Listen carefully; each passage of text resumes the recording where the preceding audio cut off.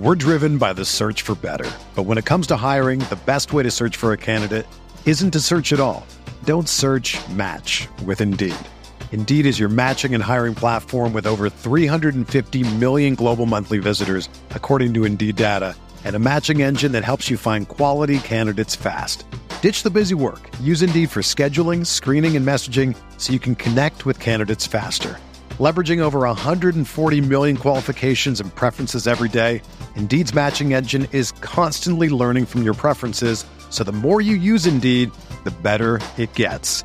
Join more than 3.5 million businesses worldwide that use Indeed to hire great talent fast. And listeners of this show will get a $75 sponsored job credit to get your jobs more visibility at Indeed.com/Blue Wire. Just go to Indeed.com/Blue Wire right now and support our show by saying that you heard about Indeed on this podcast. That's Indeed.com/Blue Wire. Terms and conditions apply. Need to hire? You need Indeed.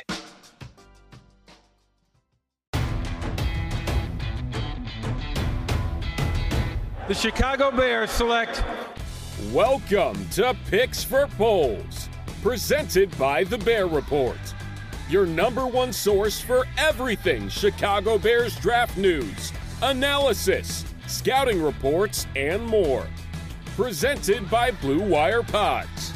And now, making their way to the podium, Andrew Freeman and Usaid Koshul. Welcome, Bears fans, to Picks for Polls, a Chicago Bears draft podcast presented by the Bear Report and Blue Wire Pods. My name is Andrew Freeman, and of course, happy to be joined by my co-host, Usaid Koshul. We are recording this episode on Wednesday, October 19th, as the Chicago Bears are coming off a loss to the Washington Commanders on Thursday Night Football, 12-7, in a game that was all too familiar for Bears fans, as a lot of frustrating offense, some signs from the defense, some flashes that we've seen from Justin Fields, but also not enough to pull off the win here. But with that said, Usaid, how you doing tonight? And what are your thoughts on this game? Yeah, I would say, I'm doing well. First things first, excited for episode 126, I believe this is. But, there's a lot to digest from this game. And I think a lot of times, you kind of have to look at the numbers as an entire team, and you can begin to deduce really what's going on. Because when you look at the Bears in this game, right, they were 0 for 3 in the red zone. They had 3 trips inside the Commanders' 20-yard line and came up with basically 0 touchdowns on the night. Now, why 0 passing touchdowns, I should say. Now, why do I bring that up? I bring that up because when you look at the Bears' losses this season, the Giants game, for example, a big loss that they probably should have ended up winning. The Bears were 0 for 3 in the red zone in that game too. They were 0 for 3 this past Thursday night. And so you bring these examples up because I think that when the Bears are able to move the ball at a high level, they convert in the red zone. When they don't move the ball at a high level and fail to get into a rhythm early and often, they really struggle. Now, what we have to notice is a lot of people look at Luke Getsy's play calling and they're like, look, Getsy's a bad play caller. He doesn't know what he's doing. He's still learning on the job. He's Matt Nagy 2.0. Well, there's 2 things to note. Number one, I don't think Luke is as bad as Matt Nagy because Matt Nagy just had this incredibly low standard, which, if we're being fully honest, was really hard to beat. And then the second thing I think to keep in mind, right, is just the fact that teams know the Bears are going to run the ball. And the Bears have one of the best rushing offenses in the NFL. So when you're playing a defensive line like the Washington Commanders that have 3 first-round picks on the D-line in Allen, Duron Payne, and Montez Sweat, you know that you are not going to be able to run the ball because teams are just going to be conditioned to stop run first.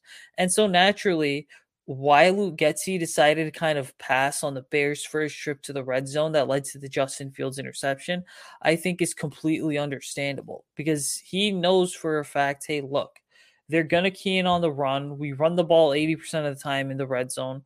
We need to go ahead. We need to do something different, throw something different at them, see if we can catch them off guard. Now, did it work? it didn't necessarily work, but I think that that's a good job there by Luke Getsy. Okay. And quite frankly, like, it is a pass happy league. So we know what Justin Fields is as a runner. He's incredibly dangerous, but we also have to go ahead and make sure that the Bears are passing the ball, because Justin has to develop as a passer. If I look at the defensive side of the ball, like, it was showing where they were the better unit, but they still didn't do enough, because while rookie cornerback Kyler Gordon's beginning to settle into his role, the defensive line is absolutely atrocious.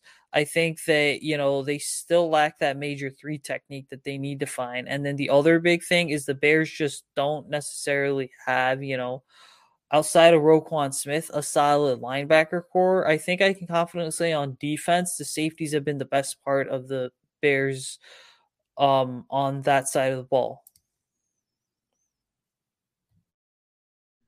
Yeah, I mean, sticking with the defensive side of the ball here, I'll say that the secondary, I think, has outplayed their expectations going in. Like, Eddie Jackson's rebounded. He's having a really awesome season. Brisker's been okay for a rookie. Gordon, he struggled early on this year, but he's really come on the last couple of games. He's played well. And then Kindle Vildor is surprised as well. He's played very well on that other corner spot. And we know that Jalen Johnson is very good. He had some moments in this game as well. But, I mean, yeah, the front seven's not great. I think they outperformed their expectations in this one. Obviously, it helps when you're playing, a Carson Wentz-led Washington Commanders offense. That's just really bad. Absolutely giving you nothing in the passing game for them. The Bears defense did have some success getting after Carson Wentz with some blitzes early on. But, I mean, you're right. The defensive talent, especially up front, isn't there. Like, Robert Quinn is non-existent this year. Justin Jones, they kind of brought him as that backup. I wouldn't say backup necessarily, but kind of like a backup plan to when the Larry Ogunjobi signing failed. He hasn't really made too much of an impact. Like, Blackson's not giving you much. Al-Qadim Muhammad's not giving you much. Like, there's just, again, there's not a ton of talent on that side of the ball. But we get that. With everything considered, like, Eberflus has done a pretty good job with that defense. And we knew going in that was going to be the case, that Eberflus was going to get the most out of that unit. But I want to go back to the offense here, because you kind of said, like, the Bears were able to move the ball in this game. And I think Getsy had a pretty good plan for the most part going into this one. Certainly, there were some moments where I think his quarterback let him down with Justin Fields. With you had that one play call where Ryan Griffin's wide open for a touchdown, and Justin Fields just completely overthrows him. Like, I know a lot of people have been trying to excuse Justin Fields for that, but at the same time, like, the dude's wide open by like 10 yards. Just put some air on it and make sure that, like, Ryan Griffin can catch the goddamn ball. Like, you don't have to, like, it was just. That was a rough play. There was that interception where, Justin Fields, he had a pick route called at the top of the play, where they had a 3 wide receiver set on the right side of the formation. They got the look they wanted. The wide receiver, I forget who it was, but the wide receiver in the flat was going to be wide open for a touchdown. Instead, Justin Fields goes to Cole Kmet, who's isolated one-on-one. Could that have been a touchdown had the ball not been, hitting a helmet at the line of scrimmage? Who knows? But, from a decision-making process, I mean, I get it.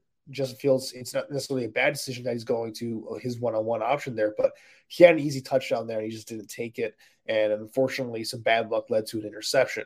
So those are some of the things that, you're going to look at and say, okay, well, the quarterback's clearly let him down. But, I do think that Luke Getsy does deserve some blame for the red zone play calling here in this one as well, because there were some play calls that just weren't very good. I look at on the 4th down decision where Khalil Herbert, they just call a basic halfback dive basically into a stacked Washington Commanders front. Like, that's not going to work.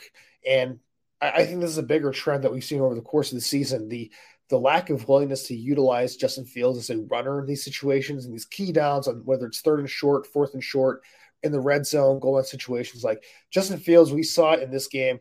He's a legitimate weapon with his legs. He has the ability to create outside of structure and passing plays and scrambling. And he also has that ability as a design runner where he has that speed. He has that ability to make the first guy miss. Not necessarily the most powerful guy, but again, he's a special athlete at the quarterback position. And to not utilize that, I think, is coaching malpractice to a degree, because that's something they can really tap into to put stress on defenses. And they're just not doing that right now in red zone situations. So that's one thing I think we need to see more of. from Luke Getsy going forward. As for the rest of this offensive performance, I mean, again, it really comes down to the red zone issues because that's what really killed them because they were moving the ball pretty well in this one. They got some big plays in the passing game early on. Khalil Herbert had that big run early in the game. The run game wasn't great in this one, but Khalil Herbert really had a nice game, I thought, rotating in with David Montgomery there. And Justin Fields, I mean, I'll touch on him before we get to some of our other topics for this episode, but it was another up and down performance, taking a lot of sacks. The offensive line definitely did not help in that regard. Braxton Jones had a pretty rough game on the left side. Lucas Patrick was god awful at left guard. Like, we get that, but it was another uneven performance where you saw some highs from Justin Fields, like that scramble he had on the final drive was just incredible, an incredible display of his athletic ability. The deep ball he had to Dante Pettis, I believe it was, for the touchdown, just incredible touch on that deep ball. The ability to make that throw as accurate as it was deep down the field while getting hit just shows the special playmaking ability that he does have. But the fact that we're still not seeing more consistency on a down-to-down basis is definitely a concerning thing for Justin Fields' development moving forward. That's still something that is going to be harped on, I think, quite a bit moving forward here. And, it's just one of those things where, again, at what point do we start to hit the panic button on this? Because if last week against the Vikings was a good sign of progress, this felt like another step back in regards to, Justin Fields took that step forward. In one of those where it's 2 steps forwards, 1 step back to a degree. So while it wasn't a bad performance, I think, from Justin Fields, definitely a lot to clean up here moving forward. You're right. And cleanup's the perfect word to use because, and I posted this on the Bear Report forums. You should go subscribe to the website and check them out if you haven't. But it's like Fields' real rookie season was a complete mess. So this is his true rookie season. And right now, like, he's playing like a rookie. And he's playing like a rookie because if you look at the second half of that Vikings game, you could say that was kind of like the Steelers game on Monday Night Football during his actual rookie season. You look at the 49ers game last year. In a way, you could argue it was like the second half we saw from Justin Fields in the 49ers game this year, where it kind of struggled in the first half and then just turned it on. But now I think, and we mentioned this on one of the post-game pods a couple of weeks ago, that Justin has to stack these performances consistently. And unfortunately, like, consistency is something he really struggles with because this is still a young quarterback who's got an incredibly aggressive mindset, who's still under the impression that he's at Ohio State sometimes and that he can just throw the deep ball and it's going to be totally okay. Now, there's screenshots floating around Twitter and stuff talking about how, well, Justin did this and Justin did this and why didn't he hit this guy? I think at the end of the day, people have to understand something, that he is going through his progressions, but the reality is that, like, this team has no weapons, right? And so when Darnell Mooney is your number one guy, which, by the way, defenses have started just roll coverage over to Darnell Mooney's side to basically take Mooney out of the game. What's happening now is this, right, is there's no one to throw to. And, I hate being this guy, but in a way, like, you point the finger at the GM here, right? Why? Because this is the same damn GM who drafted 4 offensive linemen on day 3 and had 8 draft picks. This is the same general manager who decided that, we were going to take a flyer on Dante Pettis, Equanimeous St. Brown, and Byron Pringle and not even try and make a move in the draft for a wide receiver when, guess what? Who's popping off in Pittsburgh? George Pickens. In Indianapolis, Alec Pierce. In Kansas City, Sky Moore. And then obviously Khalil Shakir, who's a mid-round pick. He's popping off too in Buffalo. So I think, what's frustrating is the fact that it's like, you sit here and you do blame Justin for some stuff. You blame the coaching staff for some stuff. But then also the reality of the situation is the coaching staff hasn't been the best for a first-year coaching staff. You're looking at Sam Mustipher, he's still starting at center for whatever reason when Lucas Patrick's been removed from the hand and thumb injury for like how many weeks now. And then on top of it, you're also really have to point the finger at the front office, specifically because they didn't do enough to help Justin this year. And I think the whole notion that, Justin's not their guy is completely false, because the reality is this, is that you went into the interviews knowing that there was a quarterback that was already in place. And quite frankly, you were probably told you need to make it work with this guy. Why? Because he may not be your guy, but he's our guy, and you have to make it work with our guy. And guess what? I think that in a way, Poles kind of failed at that this offseason. Now, am I saying that Poles and Eberflus are one and done in Chicago? No. I still think that we have at least 2 to 3 more years of them. But the reality is that you're seeing kind of their offseason approach come and bite the team now in the regular season, which is completely relevant because you're hurting the QB's development, and it is a QB-driven league. Sports betting continues to take over the sports world, and with fall right around the corner, there's going to be action from every major league sports league across the country on our own TVs. If you're like me, you're glued to the couch watching as many games as you can. Our friends at Odds Trader have got you covered with all the odds for each major sports book from around the web, all in one place just for you. As an added bonus, Odds Trader even compares the sign-up codes and promos so you get the best deal possible. When you're trying to find the best book, it's always best to have the best sign-up codes and promotions. Sometimes those even come with boosts, even additional money deposits. The app gives you a complete rundown on any game, including statistics, injuries, key game stats, game day weather, keeping you, the fan, as informed as possible. And sometimes if you're like us, you've got multiple bets going at once, Odds Trader will keep track of them all in one place for you. So what we want you guys to do is this. Head over to oddstrader.com/bluewire. Once again, that's oddstrader.com/bluewire, the #1 website for all your game day bets. Yeah, I mean, it all goes back to the offseason. I feel like we've harped on this like so many times in this podcast where, again, the lack of investment in offense does – they clearly made a choice this offseason. They were going to emphasize the defensive side of the ball.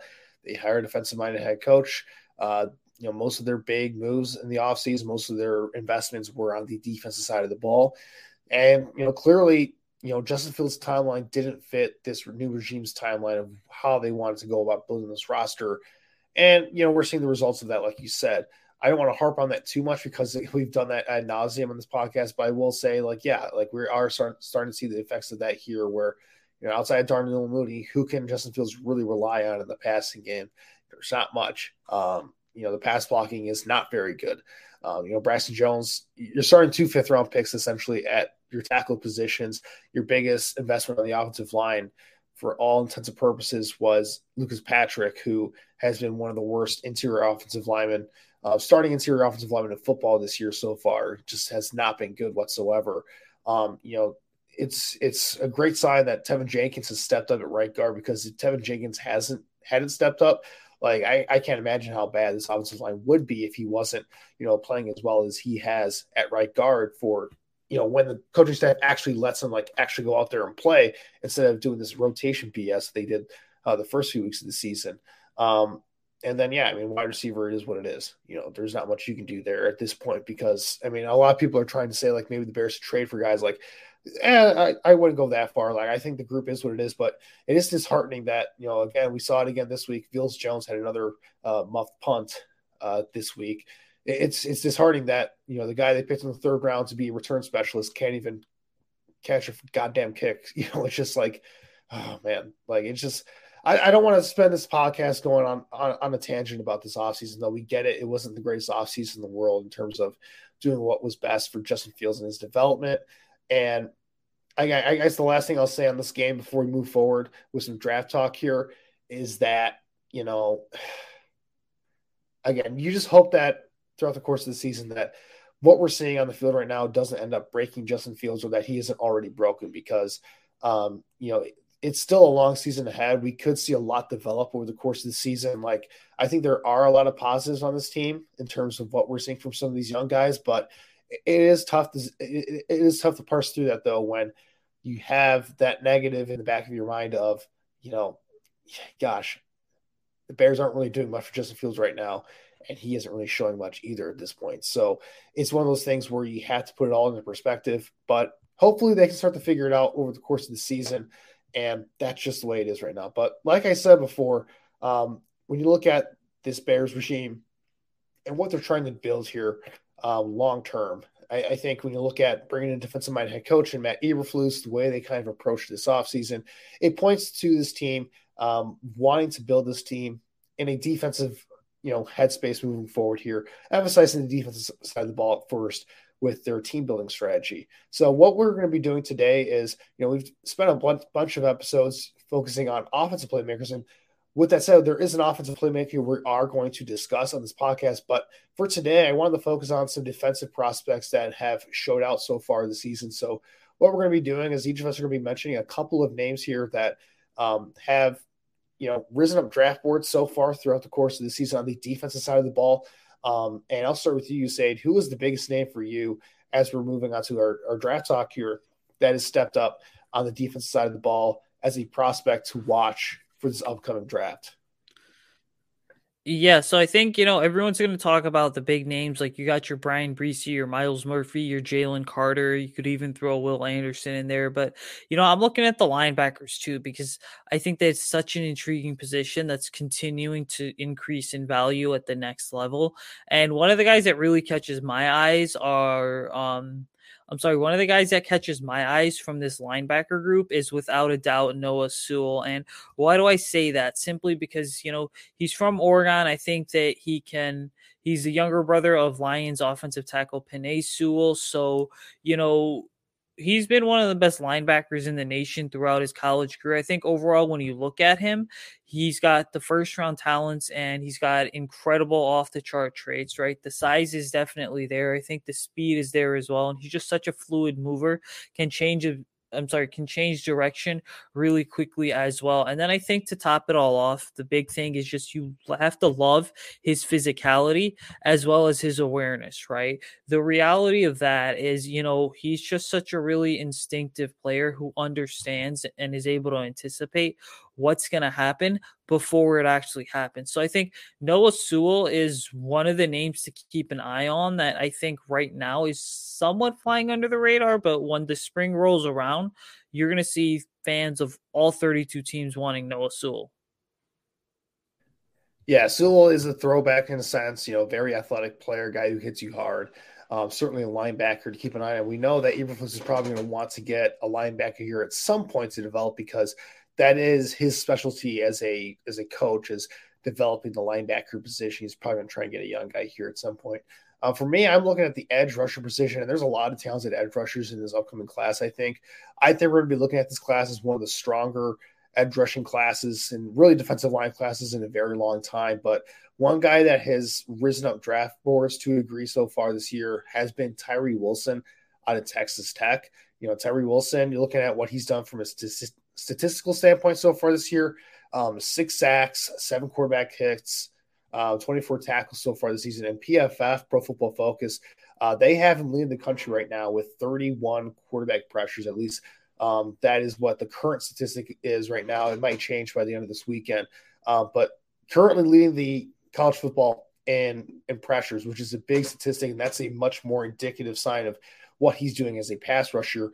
You look at Wilson as a prospect, like this guy is 6'6", he's 275 pounds. So this guy is a big, long, freaky dude who doesn't always know what he's doing. And, Texas Tech, they kind of used him as kind of a 4-eye type of player last year where, he was kind of, used as kind of like an interior defensive lineman, and he played a little bit of inside, a little bit of outside. And I don't think that was necessarily the best fit for him. This year, he it seemed like he lightened up a little bit. He's still a huge player off the edge. But, I mean, you can see it when he plays. He's incredibly raw, but there are a ton of physical traits to like about his game. His ability to convert speed to power off the edge, his bull rush, his long arm, really impressive what he's able to do to push pockets and get after the quarterback. From that standpoint, he does have some pretty good athleticism in his straight line. He is somebody to watch for an edge rusher class that, again, you have Will Anderson, who's kind of no doubt is going to be your number one pass rusher off the edge in this draft class. Miles Murphy certainly is a guy to watch as well. But keep an eye on Tyree Wilson, because if he can continue to play like he has to start this year, it's very possible that he could be in that top 10 conversation as well, because he does have the physical tools that you like.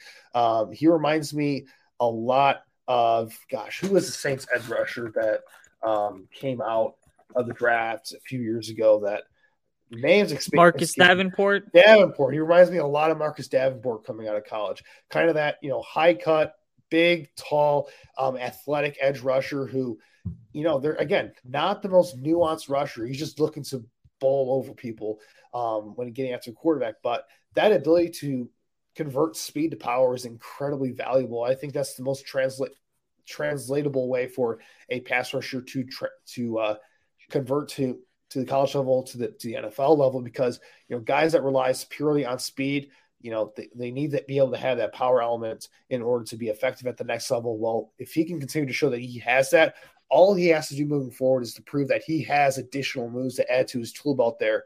And the sky could be the limit for Tyree Wilson, because that athletic potential is definitely intriguing. Yeah, and I think it's interesting because you mentioned two keywords here, right? Athletic potential. I think based off the RAS scores from the Bears 2022 draft class, like having freakishly high athletic scores and just being a phenomenal athlete is what this regime really tends to value in terms of what the Bears are looking to bring in. Now, my second guy is a player from LSU. His older brother, Azeez Ojulari, actually plays for the New York Giants, also a mid-round draft pick. And, it's like I mentioned earlier, we're going to discuss heavily the Brian Reese's, the Miles Murphys, the Will Andersons, the Henry Totos. So, I want to kind of give a quick overview of an edge rusher that is somewhat known, but not necessarily well known. That's LSU's BJ Ojulari. You look at him, I think he's having a really solid season overall. He's a prototypical fit for a 4-3 defense as a defensive end. I think he's got a really good explosive first step.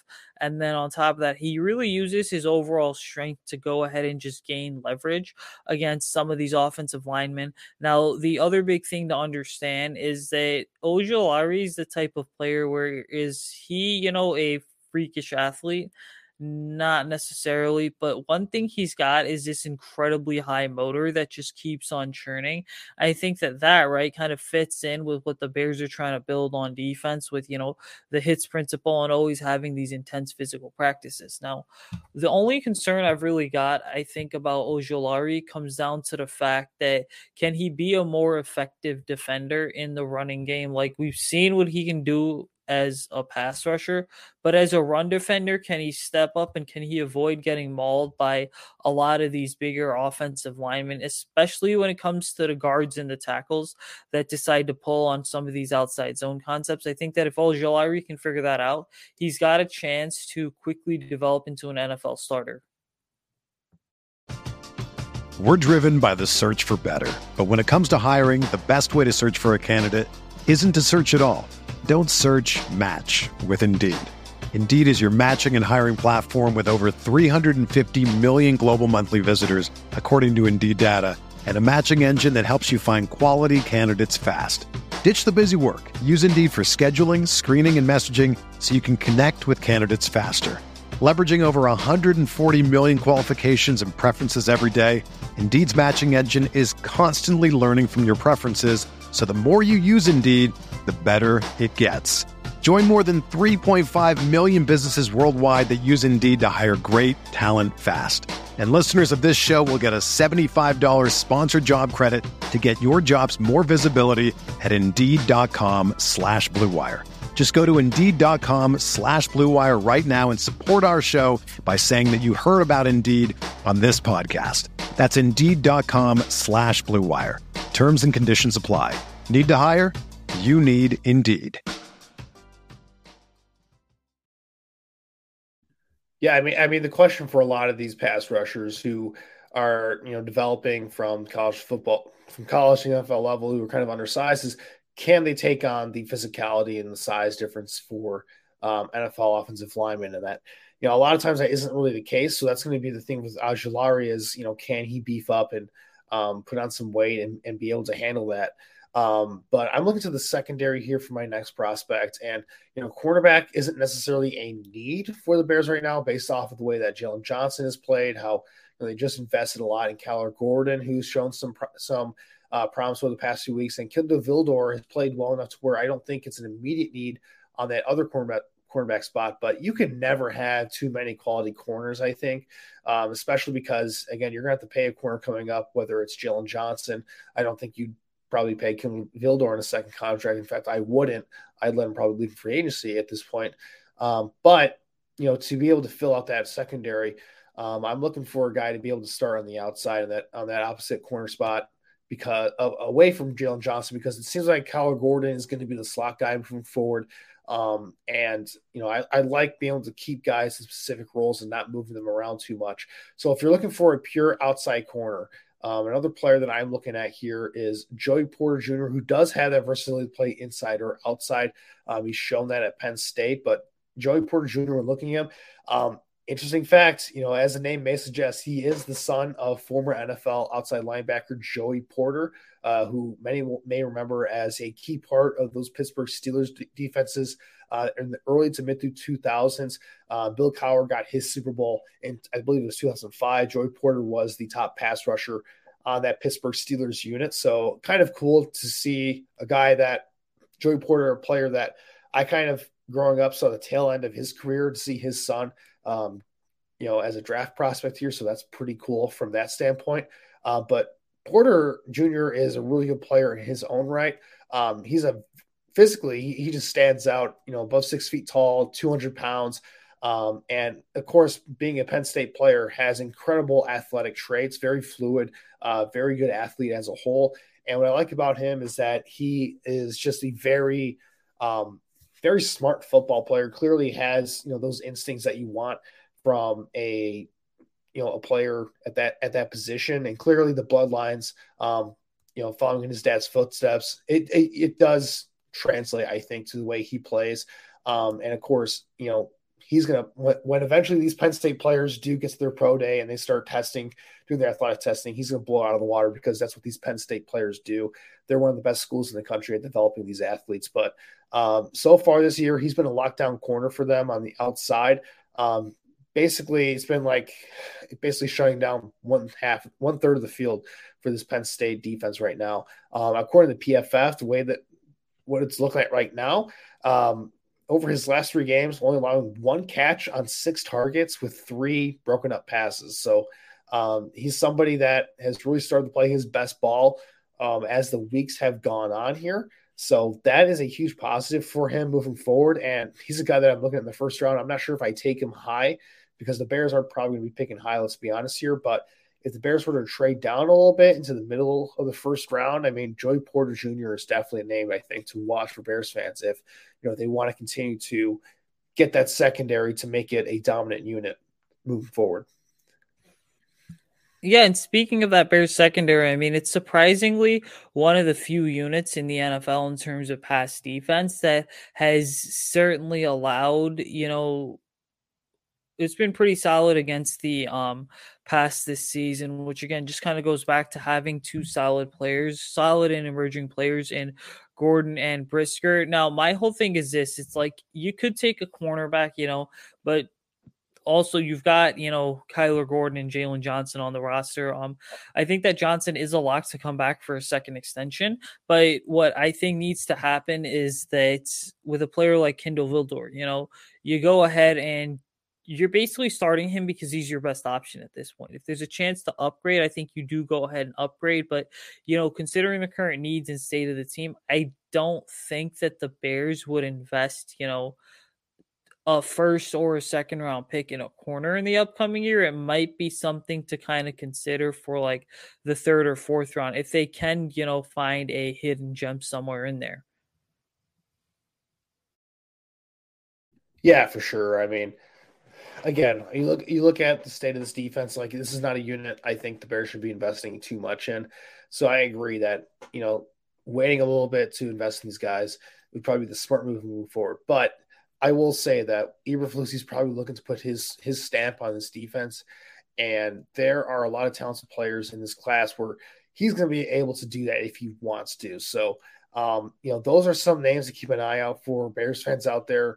Again, a lot could change throughout the course of this season, but so far, those are some defensive players that Bears fans should be looking forward to in the draft process once we start to really get there. But to end our draft talk here before we move on We're going to go to the offensive side of the ball to talk about one prospect on offense that has really stood out over the last 2 weeks, and that's Quentin Johnston out of TCU, wide receiver, a player that has really gone off the last few weeks and has definitely gotten a lot of people's attention as far as what his potential could be at the next level.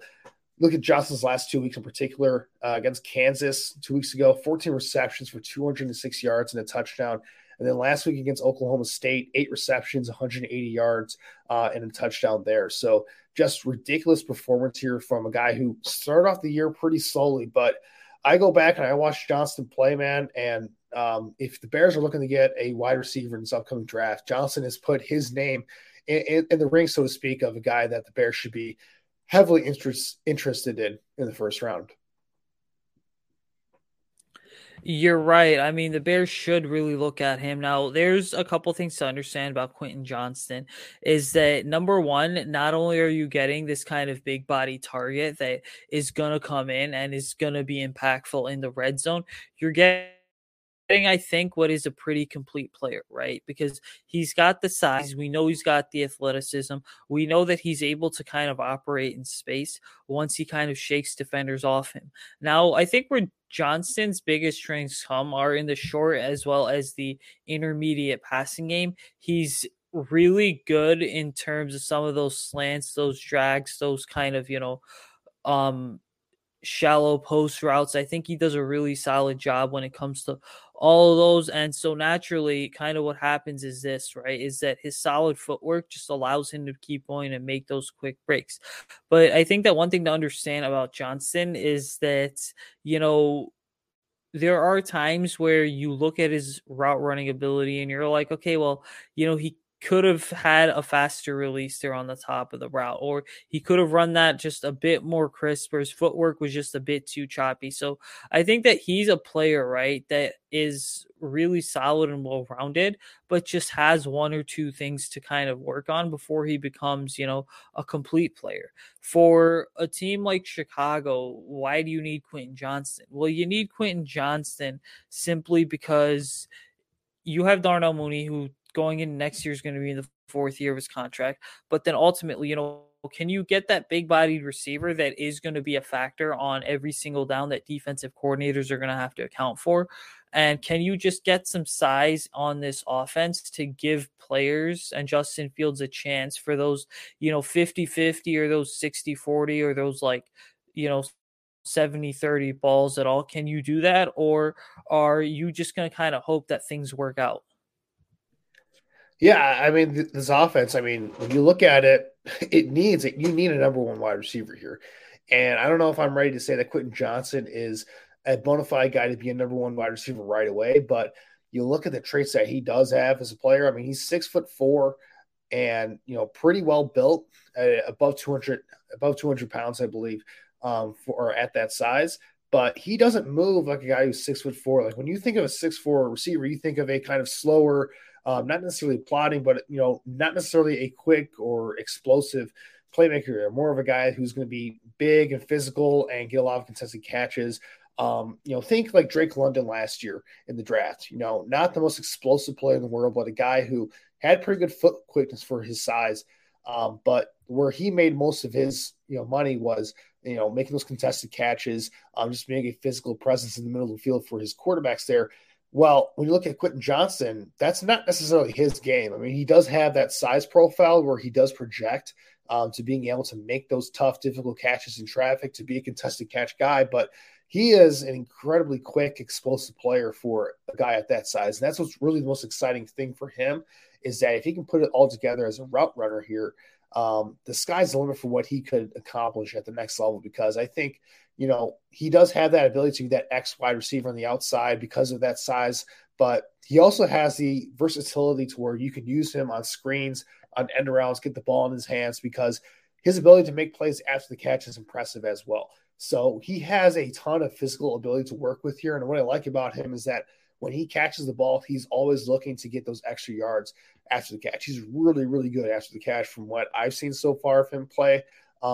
And when you look at this offense, what it's really based around, they want to get those big shots down the field for Justin Fields, but this offense is reliant on it. And really, the entire Shanahan tree is reliant on getting guys that can get yards after the catch and make the most out of those opportunities when they get the ball in space. And Quentin Johnson, he's really good at getting yards after the catch and maximizing those yardage opportunities. So he's a guy that I think is going to be really exciting to look at. Really, I mean, there's a lot of first-round receivers right now that have looked pretty impressive so far throughout the course of this young football season. So some names to keep out there for Bears fans as we look at the draft here.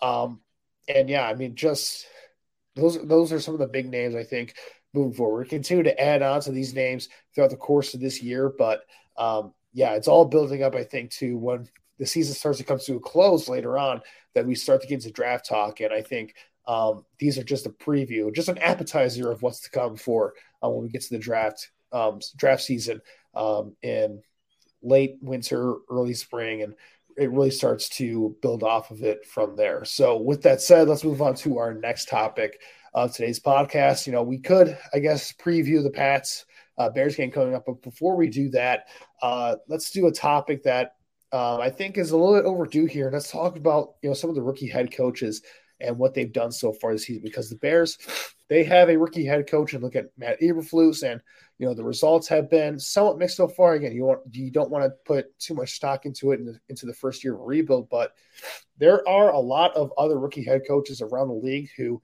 you know, some have done well, some have not done well. So, you know, I think let's look at the negatives first. You said, who is your one rookie head coach that you're down on so far this season?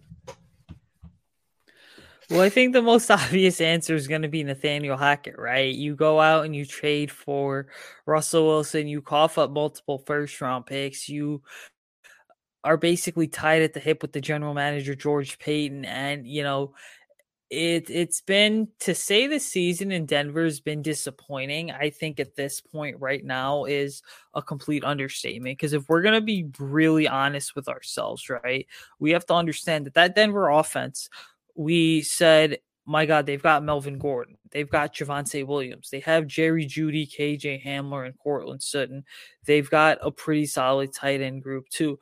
The only thing that they're missing, and a really good offensive line, by the way, the only thing that they're missing is that quarterback. And then you go out and you get the QB, and, you know, two things. Nathaniel Hackett hasn't lived up to expectations this year as a play caller and as a head coach, as well as Russell Wilson has not lived up to the Russell Wilson of old.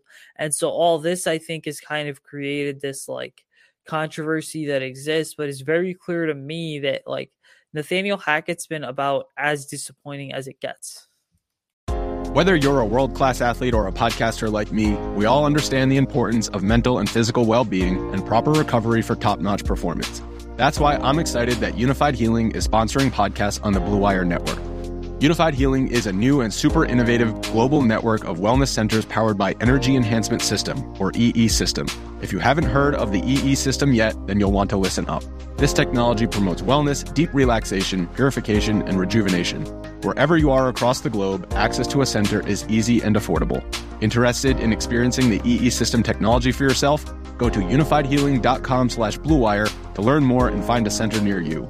That's unified, UNIFYD, healing.com/bluewire. No material or testimonials on the Unified Healing website are intended to be viewed as medical advice or a substitute for professional medical advice, diagnosis, or treatment. Always seek the advice of your physician or other qualified healthcare provider with any questions you may have regarding a medical condition or treatment and before undertaking a new healthcare regimen, including EE System.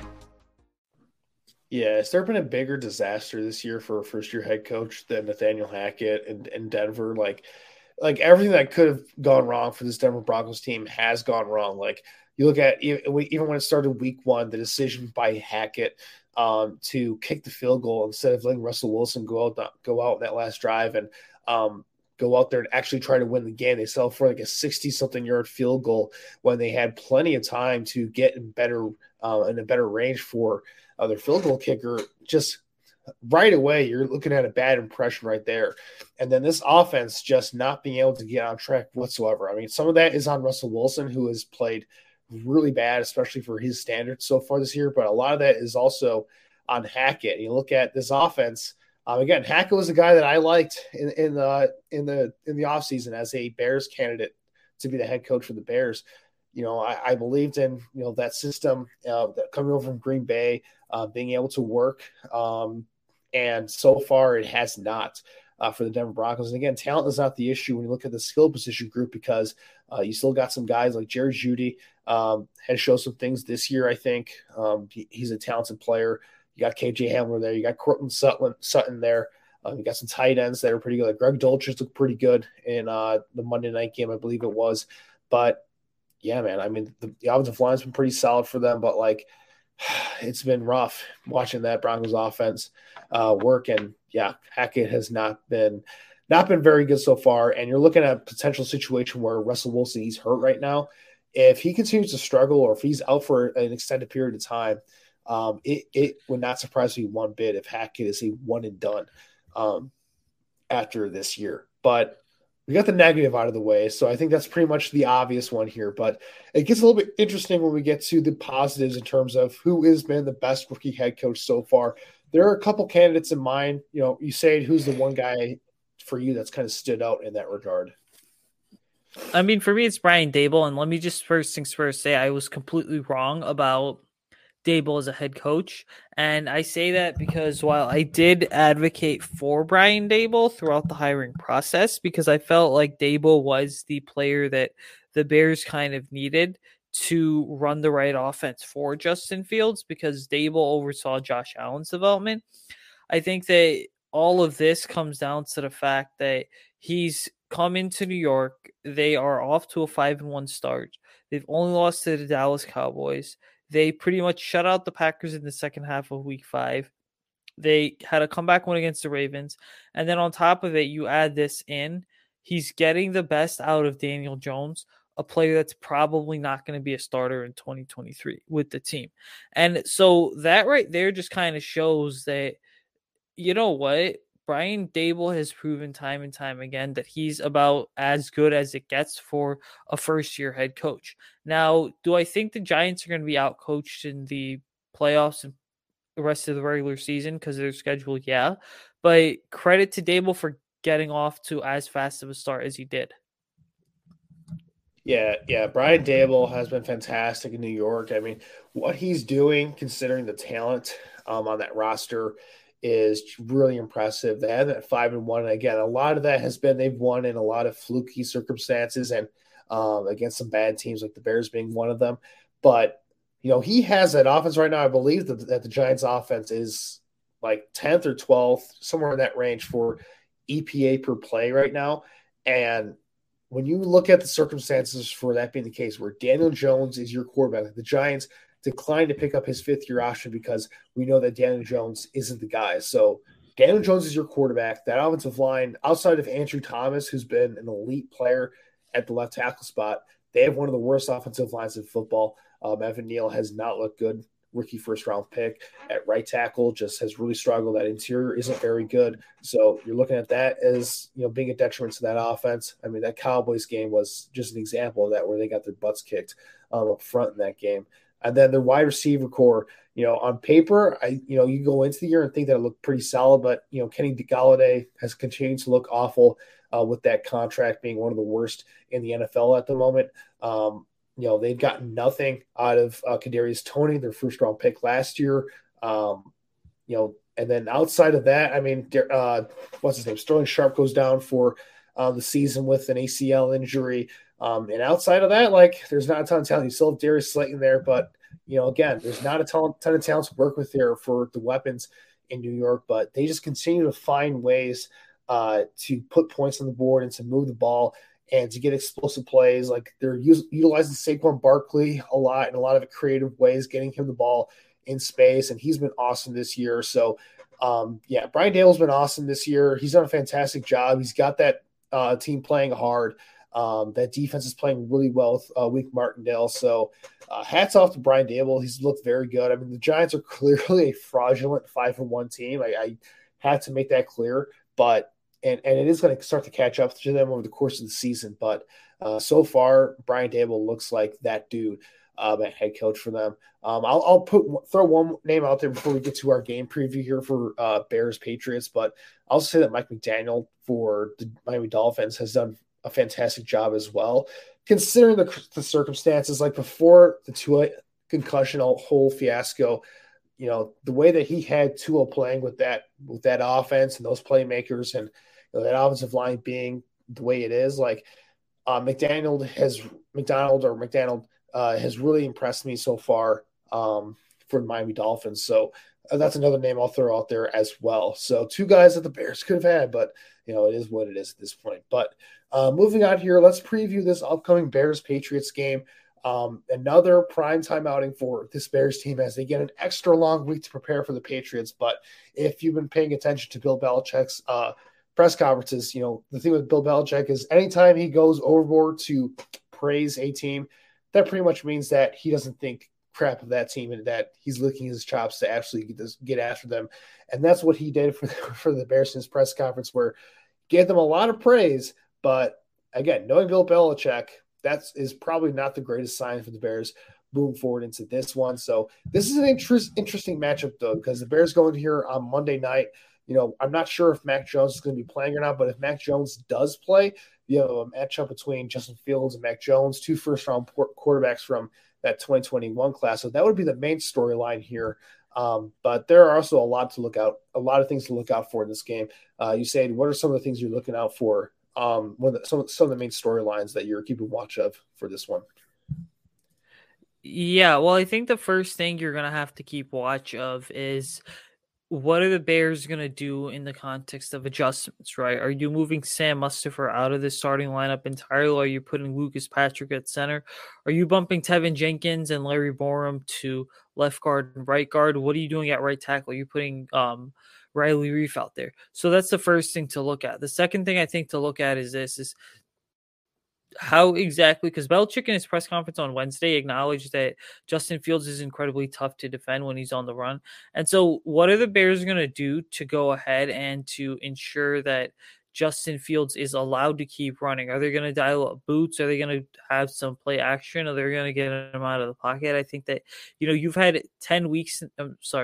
You've had 10 days now to kind of prepare for this. So I want to say it's going to be a smooth game, but we know it's the Patriots, so the Bears are probably going to end up losing in this one. Yeah, I think that's a big one, is how are the Bears going to be able to handle a Bill Belichick defense who typically does very well against young quarterbacks, especially, considering that Justin Fields and some of the things that he struggles with, like Bill Belichick, it's not a great matchup from that standpoint. So what are the Bears going to do to kind of counteract that? But I'd say for me, the main storyline is, the Patriots quarterback situation. Like, who's going to play there? Mac Jones, is he healthy enough to play? Or are we going to get Bailey Zappi, Bailey Zappi, fourth-round rookie this year, got his first playing time against the Green Bay Packers in relief of Brian Hoyer. Patriots ended up losing that game. But over the past 2 weeks, the Patriots have won against the Lions and against the Browns in pretty convincing fashion. Like, they dominated over these past 2 weeks. A lot of that has been the defense, but Bailey Zappi was pretty dang good in this last game against a Browns defense that, again, hasn't been great to start this year. But Zappi went over 300 yards in that game. Had a couple of nice plays. He's kind of fit that classic mold of what the Patriots look for and their quarterbacks. Like, again, not the most physically talented. He's not going to do a ton outside of structure, but he just has that ability to play within structure, play on time, get the ball to his playmakers, process the defense, and just make the right decision on any given play. And that's what he's done for this Patriots offense. So it's one of those things where I look at it and Mac Jones is clearly the better quarterback of the two, but I honestly don't think it's that much of a negative for the Patriots if Bailey Zappi does end up playing for them. So that's how well he has played so far. So I think that's going to be an intriguing thing to watch, is who's going to be starting at quarterback for the Patriots and what is Matt Eberflus going to do to kind of counteract that there. So that's kind of what I'm looking forward to in this one. So let's get to predicting this thing and getting our X factor for this game. You said, who do you think wins this one? What do you think the score is going to be, and who's going to be your X factor for this one? Yeah, I'm going to go ahead and say the Patriots beat the Bears on Monday Night Football on prime time in front of a national audience, 27-14. I think that my X factor in this game is going to go ahead and be Darnell Mooney. Hey, can he stack strong performance after strong performance on top of each other? And can him and Justin Fields get on the same page to get this offense going? Yeah, for me, I think the Patriots win this one as well. Like, you're going in the Foxborough primetime stage. And like I said, Bill Belichick is usually lights out against young quarterbacks like Justin Fields, and especially ones that have been as inconsistent as Justin Fields is. And that's one reason why I think just, the way that this Bears offense has operated so far this year, I'm just not sure it's going to be a fair fight. I have the Patriots winning 24-6. I think this Bears offense is going to struggle in this one. I don't think the passing offense is going to do much in this game because I think Bill Belichick, he's going to, he's got extra time to prepare for this one. He's going to have a lot of blitz packages and a lot of simulated pressures and a lot of disguised looks to really confuse Justin Fields.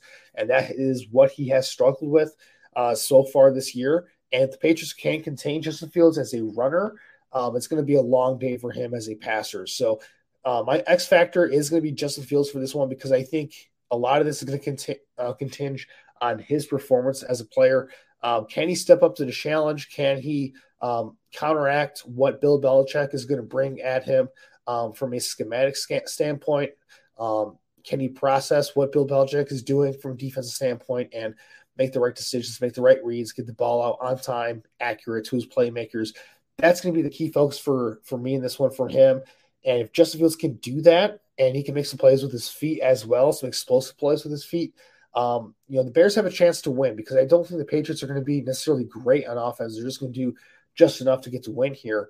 But if Justin Fields, resorts to his worst tendencies, this could be a very long game because Bill Belichick is ruthless when it comes to exploiting the weaknesses of these young quarterbacks. And if Justin Fields is not prepared for that, he could struggle quite a bit. So Patriots going to win this one for both of us here.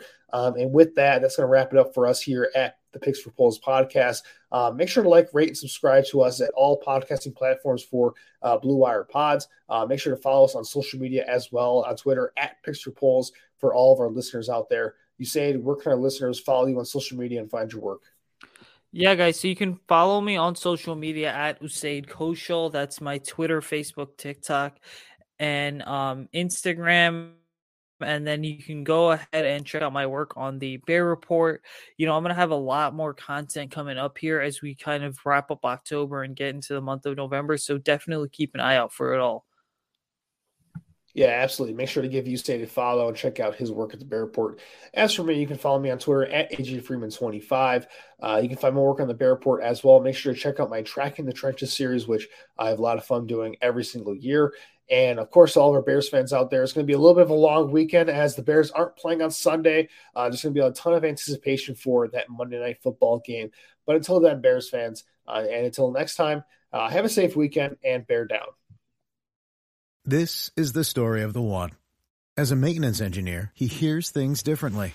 To the untrained ear, everything on his shop floor might sound fine, but he can hear gears grinding or a belt slipping. So he steps in to fix the problem at hand before it gets out of hand. And he knows Grainger's got the right product he needs to get the job done, which is music to his ears. Call, click Grainger.com, or just stop by. Grainger, for the ones who get it done.